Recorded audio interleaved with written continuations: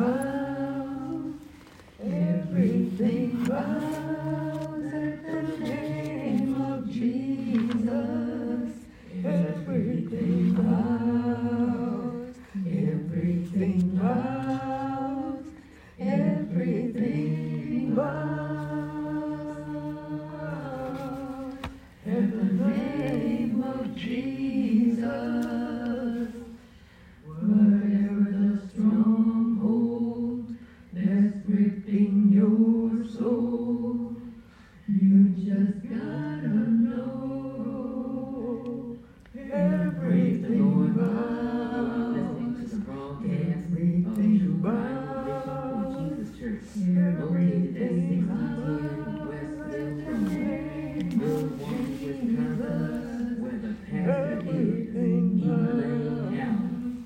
everything bows, everything bows at the name of Jesus.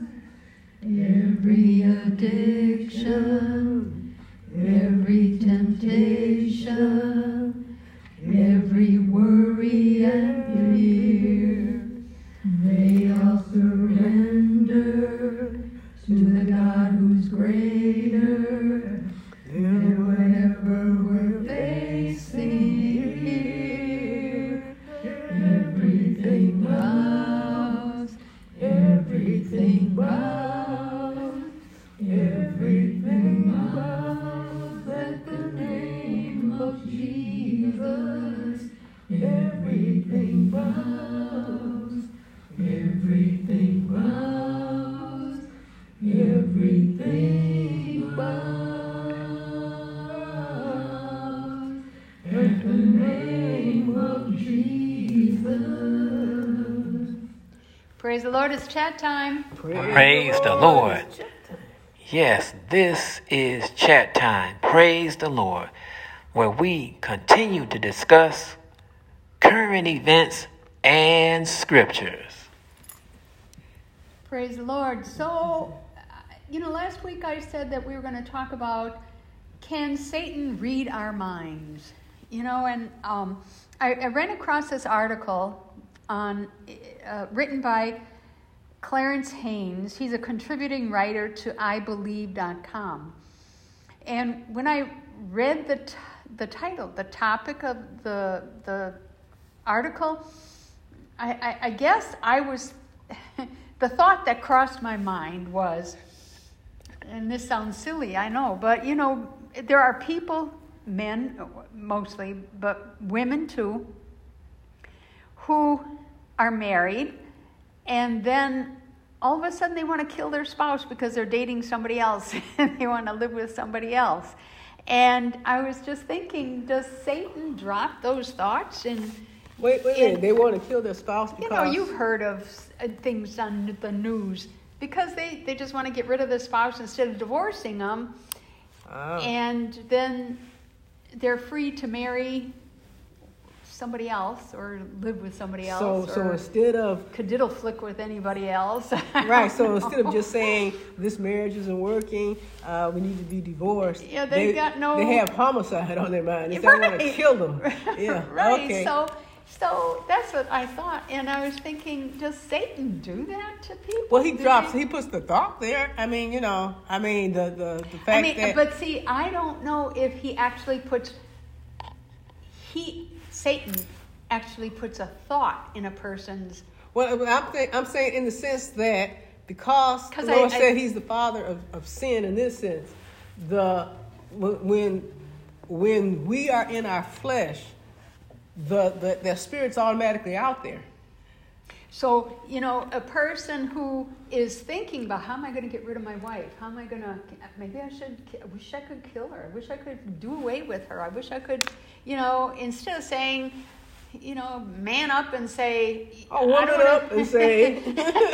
don't want to be married anymore. I'm filing for a divorce, But anyway, this article, it starts out that it says, we all know that Satan is our adversary who seeks those he may devour. I would say that in our spiritual battles, sometimes we give Satan too much credit and often blame him or ascribe to him power and authority that he simply doesn't have. And I remember some of the mothers in the church would get up and say, testify that, Satan, you're the one who's committing the sin. Satan doesn't make you do everything, I remember. This is true, but the concept, the ungodly thoughts, they come through, as like the way the Bible states, they come through Satan. I mean, the spirit is out there. Yeah. So going on with this article, it says one of those areas deals with when we ask ourselves, can Satan read our minds? And you will be happy to know the answer to this question is no. No, he can't. But saying it is not enough. We need to consider Scripture to understand the topic better. So in order to answer the question that Satan can read our minds, we need to understand what Satan actually knows about us. And when the Bible speaks about the mind, it's referring, to your heart. A lot of times it's referring to your heart. They are often tied together and sometimes used interchangeably. And, in Proverbs 23:7, it says, as he thinks in his heart, so is he. But I don't know if that really applies to this. But since this is true here is what Satan knows about us. He knows our tendencies. He knows our weaknesses. He knows our areas of temptation that we may be prone to. He knows that you're living in sin and you're thinking all these things, and that there are a lot of things already in your heart that aren't godly. So this type of information that he knows about us is not because he reads our minds. It's because he is a master at studying behavior, this article says. He studies our behavior.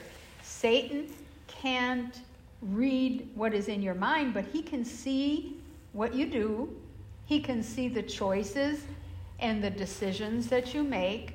He can see how you interact with people. You're right, but just like we can see, but what he's hoping is that your heart isn't vested in the Lord like you say that it is. So you can say, I love the Lord, he's first in my life, and I put none above him, none beside him. Mm-hmm. And then Satan is looking at that. Let me see if I can test that. And then he's looking at your life. So you say that in the church, and then when you go outside of the church, he's looking at your life. How are you behaving? And you might be living upright, but he wants to test to see if under pressure, just like he did with, you could be living upright. You could actually be living holy, but just like he did with Job, he wants to see under pressure just how much you will stand. And if the Lord allows it, then he starts to meddle.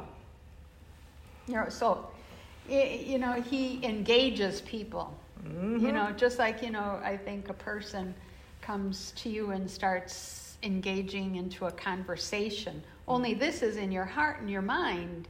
He's looking at what you have done in the past, mm-hmm. and what you're currently doing and what you say you stand for, mm-hmm. but you're not living up to it, or maybe you are living up to what you say you stand for. But, just like in Genesis, how the serpent, the Lord said the serpent was more crafty than any of the other animals mm-hmm. that the Lord made.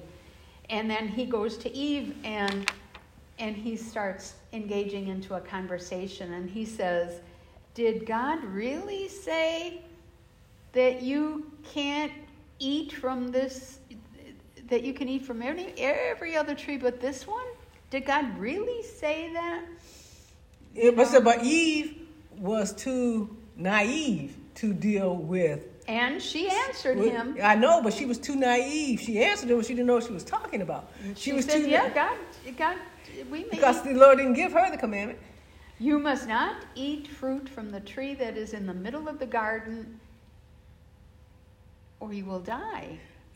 So she repeated what she was taught. And then Satan comes along And so they're still having a conversation, you right. know, and he does that today too with people in their mind and in their heart. Mm-hmm. So he's having a conversation with Eve, and he's saying, you're certainly not going to die. God knows that when you eat from it, your eyes are going to be opened, and you're going to be just like God, and you're going to know the difference between evil and good, which they could not handle. And if anybody wants to know where that is, that's in Genesis chapter 3. Right, and we cannot, without the Lord, handle the knowledge of evil and good. We are not equipped in and of ourselves. I don't know what that means. To know the sin, the perversions, the corruption. We see it. We are not prepared to handle it without the Lord, because we just don't have the ability to do that without God. So when their eyes became open, they were overwhelmed because they were not spiritually equipped to stand against it, which is why they hid.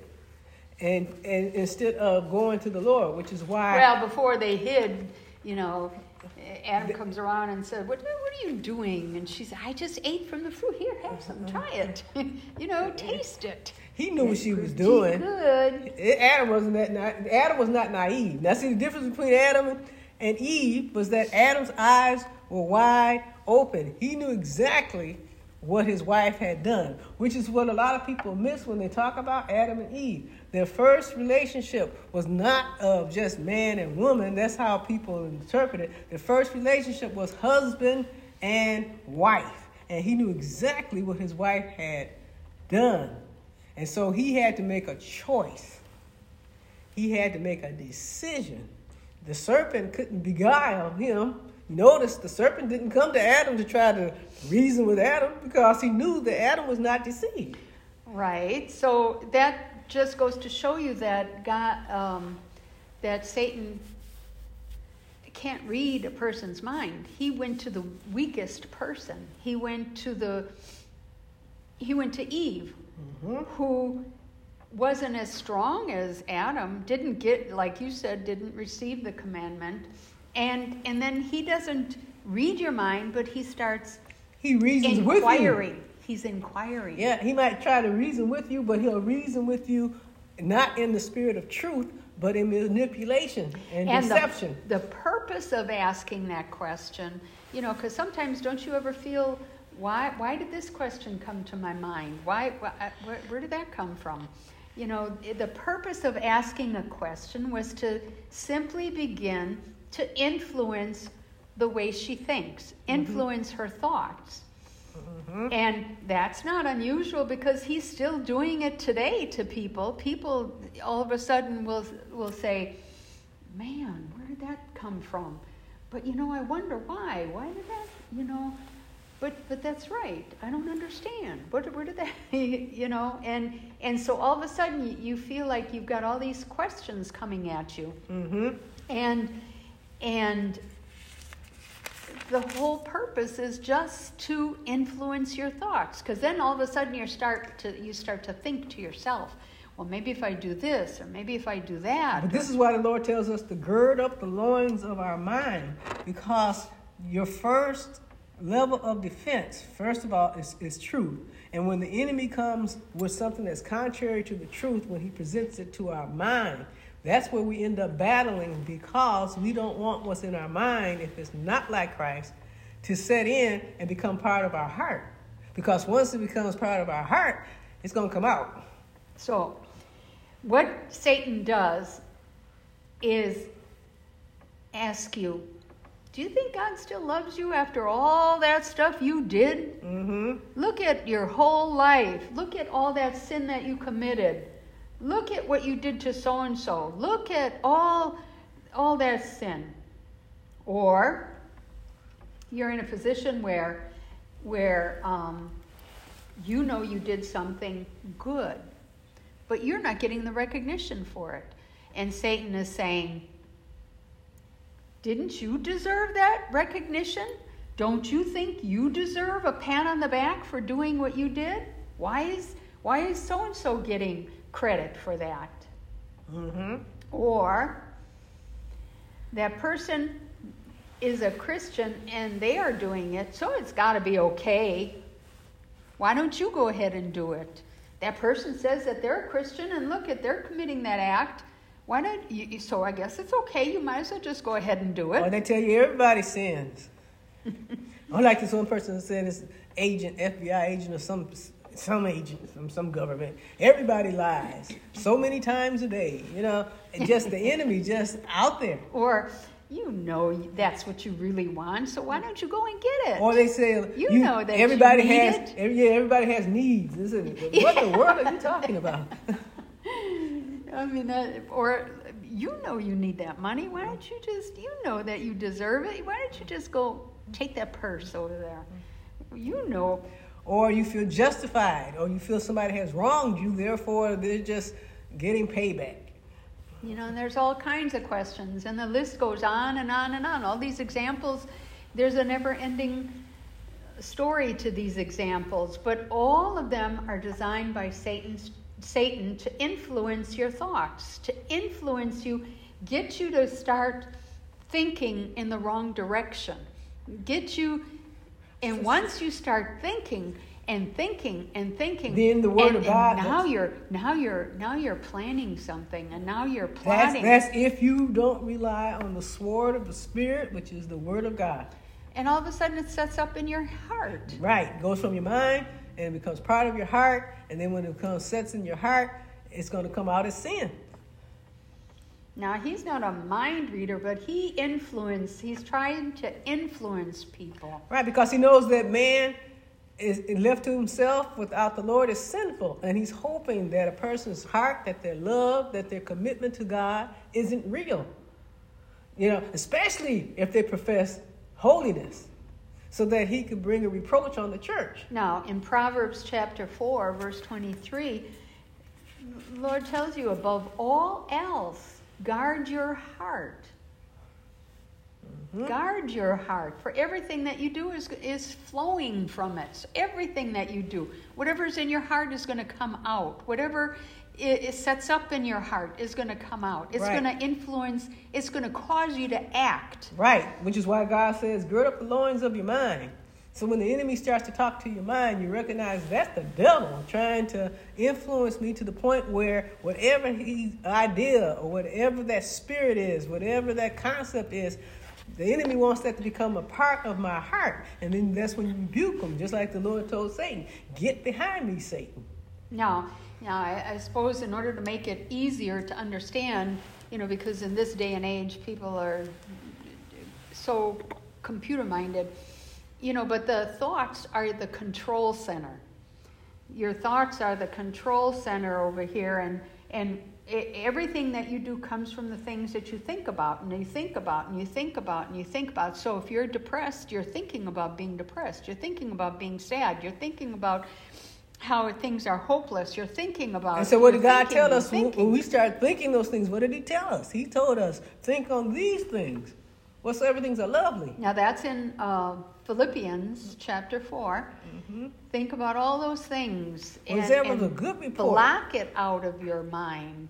So in your control center, everything that you do comes from the things that you think about. There's never been a decision or a choice. And you know that when you're going to make a decision about something, you're thinking about it first. What you should be doing is praying about it. Right. We pray, but see, we have to keep our minds on the Lord. That's why we die daily. That's why we crucify our flesh. That's why we crucify the old man, because there's nothing in our flesh, meaning the carnal mind, the spirit of carnality, the spirit of disobedience. There's nothing in it that's good, which is why the Lord tells us to crucify it, because it disconnects us from the spiritual. It disconnects us from hearing the Lord. So that's why when we get up, we acknowledge the Lord. And when we study the Word of God, that's why we recognize when the enemy is coming, because it's contrary to God's Word. And believe me, the enemy comes and attacks the mind like a force. And that's why we have to stand up in the Holy Ghost, because we are not equipped in and of ourselves, but the Holy Ghost stands up in us and keeps us sane. The Holy Ghost stands up in us and keeps us connected to the Lord. The Holy Ghost does. So when Satan was engaging in the conversation with Eve, he was just simply asking a bunch of questions and then said, I don't believe that. And then all of a sudden she started thinking and she started considering her options. And she's thinking, maybe not, maybe not. Because she was deceived. She actually thought she was talking with someone who had basically no ulterior motives. She had no idea, which is why the Lord told her she was deceived and she got whatever the Lord did for chastisement. But Adam, the Lord said, because of you, Adam, man has fallen. Through the first Adam comes the destruction. Through the second Adam, which is Jesus, comes deliverance. So the same thing happens to all of us. Mm-hmm. So you look in James chapter 1, and I think it's verses 14 to 15, and it talks about how each person is tempted when they are pulled away or dragged away by their own evil desire and enticed. And then, after desire has conceived, because, first you're thinking about it, and once its desire is conceived, it gives birth to sin. That's not desire, lust. They're talking about plain old lust, because you can desire something, but not lust after it. You saying once you start to lust after something, you in trouble. And then it gives birth to sin, and then when it's full blown, and sin when it's full blown, it gives birth to death. Right, because that's what sin leads to. It leads you to death, and that it puts you in that state that they were in when they ate of the fruit. When God forbid them, it puts you in a state where you can't hear the Lord because you're caught up and overwhelmed by sin. Sin overwhelms us, which is why the world is so wicked. If we don't go to the Lord so that the Lord can reverse the effects of those things that separate us from Him, our thoughts, what we think is right, which is an abomination to God, what man admires, if we can't get to the Lord for Him to do that, then we become cut off from God. That's what the Lord says, you're cut off. But it's not because He wants you to be cut off. You're cut off because you can't hear Him. Mm-hmm. You can't hear Him when He's saying, don't do this, don't go there, there's death there. You don't hear it. Mm-hmm. So evil desire comes from your thoughts. Well, it comes from our thoughts, from the enemy bringing them to us, put that spirit out there. He pretty much knows. He knows it's out there. He's hoping that we have not... Your weakness. Yeah, he's hoping that we have not caught a hold of God's hand and that we're not going to let it go. He's hoping that we become overcome in our flesh. And then he said, finally, brother, whatsoever things are true. Now, that's the first thing that he mentioned. Whatsoever things are true. The first thing the Lord tells us when we put on the armor of God, our loins are girt about with truth. You have to start with the foundation of what's true. And the Spirit of the Holy Ghost, the Spirit of Jesus Christ, is the Spirit of truth. So you start with the Word of God. So Satan influences your thoughts in these areas. He appeals to your flesh. Mm-hmm. So in 1 John chapter 2, it talks about everything in the world, the lust of the flesh, the lust of the eyes, the pride of life, doesn't come from your Father. It doesn't come from God. It comes from the world. Right, and if you're not saved, then Satan is your father. And it appeals to our fears. And in 1 Peter chapter 5, it talks about how you have to be alert, be a sober mind. You know that the devil is prowling around like a roaring lion looking, for someone to devour. It appeals to your faith. He's going to get us to question your faith. He's going to get us to question yourself. So when you fall into sin, it's going to destroy you. So if you've sinned before, were you destroyed? No, we're not destroyed. Because they don't understand what destruction is. Destruction is being separated from God. When you're overwhelmed with fear, it will disarm you.